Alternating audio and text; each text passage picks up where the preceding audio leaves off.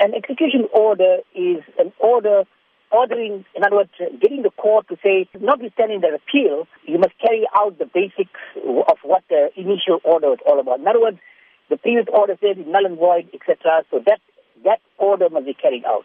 It's very odd for something like this to be done unless there's a state of emergency. In other words, something urgently has to be done. And only under exceptional circumstances will a court grant such an order. But can such an execution order be applied for after that very order has been taken on appeal? They have to plead exceptional circumstances for such an order to be granted.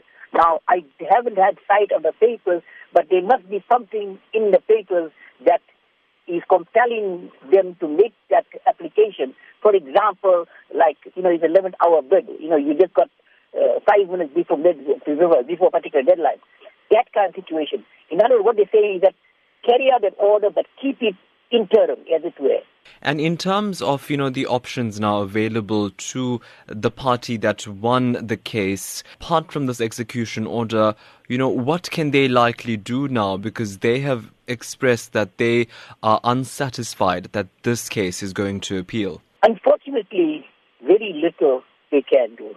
They can obviously apply, they can appeal against the stuff, or they can participate effectively asking courts to put it on an expedited roll.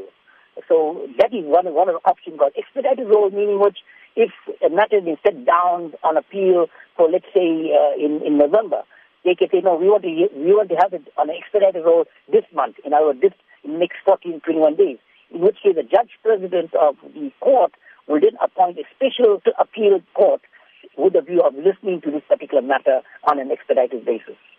And then the issue of the two centers of power does come into play again, because you have the ANC actually saying that the judgment as it stands, that the conference was null and void, has the potential to weaken the authority of both the provincial and national executives, and that courts cannot make internal ANC decisions. Your thoughts on that? This is a process of administrative justice.